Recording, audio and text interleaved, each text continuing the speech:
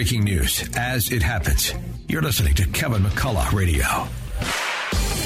Okay, as you just heard in my monologue, the breaking news is that the lawyer said it's his laptop, and what right do you have, Giuliani? What right do you have, Mr. Computer Repair Guy? You didn't have any right. Remember, it was an abandoned laptop, though, right? He literally walked in and handed it to Mr. Isaac. Anyway, someone who wrote about this at the time, someone who has written about it very persistently and consistently since then, and someone who is part of that dreaded New York Post operation and all the misinformation they were dishing out around the election in 2020. Miranda Devine rejoins us. Miranda, I'm trying to make heads or tails of the mishmash that Hunter's lawyers put out today, but they really honestly think Americans are stupid. That Rudy Giuliani or the computer repair guy in some way committed crimes when it's likely that some of the stuff on the laptop has references to some of the classified information that has been of people's piqued interest in recent days, and that's on the lighter side of the stuff that's on the hard drive. What do you make of this? Well, hi, Kevin. I think it's really just an attempt by Hunter Biden and his lawyers to go on the offensive, and they don't really have much, so they're really grasping at straws. It's pretty obvious that John Paul MacIsaac, the computer repair shop owner, was authorized by Hunter Biden to open his laptop, and that's, he has a work order with Hunter Biden's signature on it and his phone number and so on. And Hunter Biden and his father, Joe Biden, have been saying for now over 2 years that the laptop is, Russian disinformation, or I think Hunter said, it might be mine, but it could have been stolen. But Joe Biden called it a Russian plant when he was on stage with Donald Trump in that final debate of the 2020 presidential campaign. He turned around and said that it was basically Russian disinformation. He called it a Russian plant. And he cited 5 former CIA directors who had signed that letter, that very dishonest letter, claiming that the laptop was in fact Russian disinformation, although they put it a little differently. They said, has all the earmarks of a Russian information operation, which is technically, I guess, in their mind, something different. But they knew that everyone would hear it as Russian disinformation. And so that's the way Joe Biden described it. And it was basically, that's how the rest of the media treated it, as just a Russian propaganda operation. And so the story was ignored, and the American people was denied the due diligence they should have had on one of their candidates for president. And Joe Biden now sits in the White House.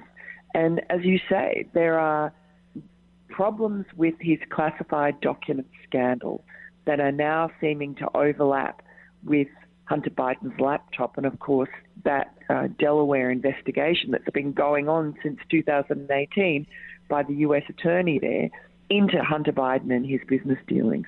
Yeah. Well, so here's what I'm curious about.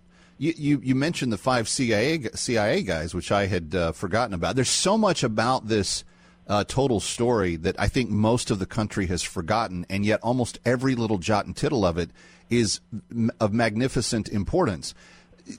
If this all kind of unravels at the rate at which it looks like it's about to, and you're going to have hearings in the House, and there's going to be people asking really direct questions, people like Jim Jordan and others that are not going to take, silly stuff for answers.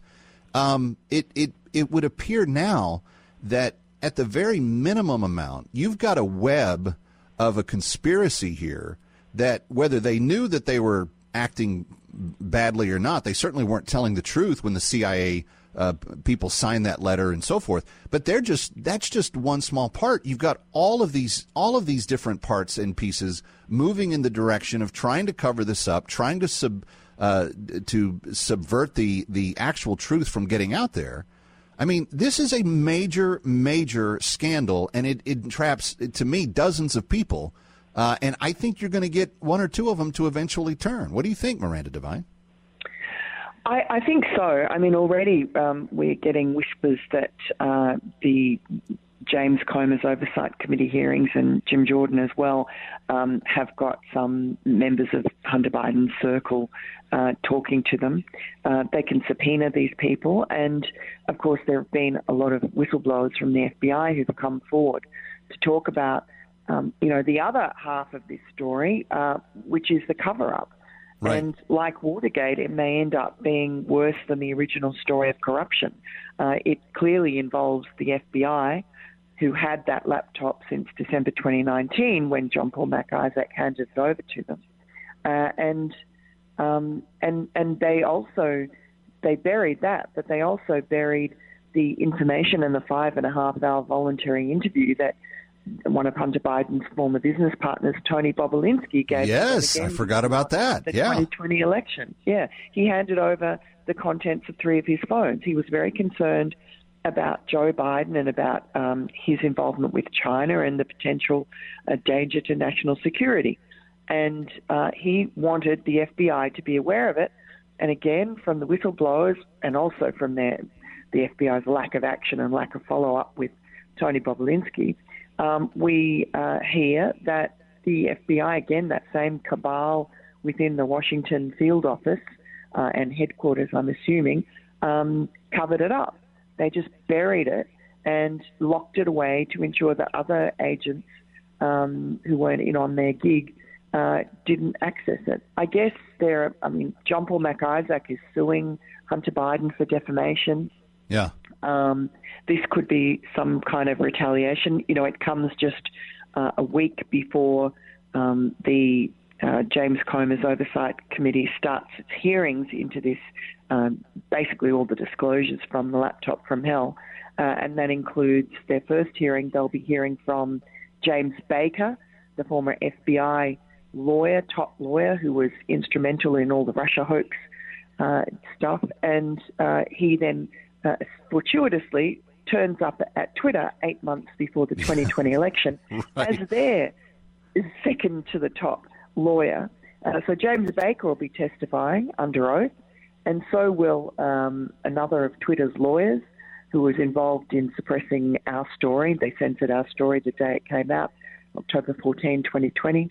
And also there will be another guy called Yoel Roth, a former Twitter employee who was basically the chief censor, and he was, again, instrumental in censoring the New York Post when we published that first tranche of emails from the laptop. And he has said in another deposition or a sworn statement in a separate lawsuit, he has admitted that the FBI came to Twitter and warned them about basically a dump of Russian disinformation, and that was before the 2020 election, and the FBI warned them that it would come likely in October and might involve Hunter Biden. So they were kind of groomed. Sure does seem like they were prescient on that. Wow, wonder how they knew that was coming. Hey, if you're wondering how Miranda remembers all this stuff, she wrote it all down in her book, Laptop from Hell. It's a bestseller and kind of the definitive work on what was there. Miranda Devine, never miss her in the New York Post, and watch her on Fox News. Miranda, thanks for being with us. Terrific. Good to talk to you. Bye-bye. You got it. There she goes. Kevin McCullough, coming right back.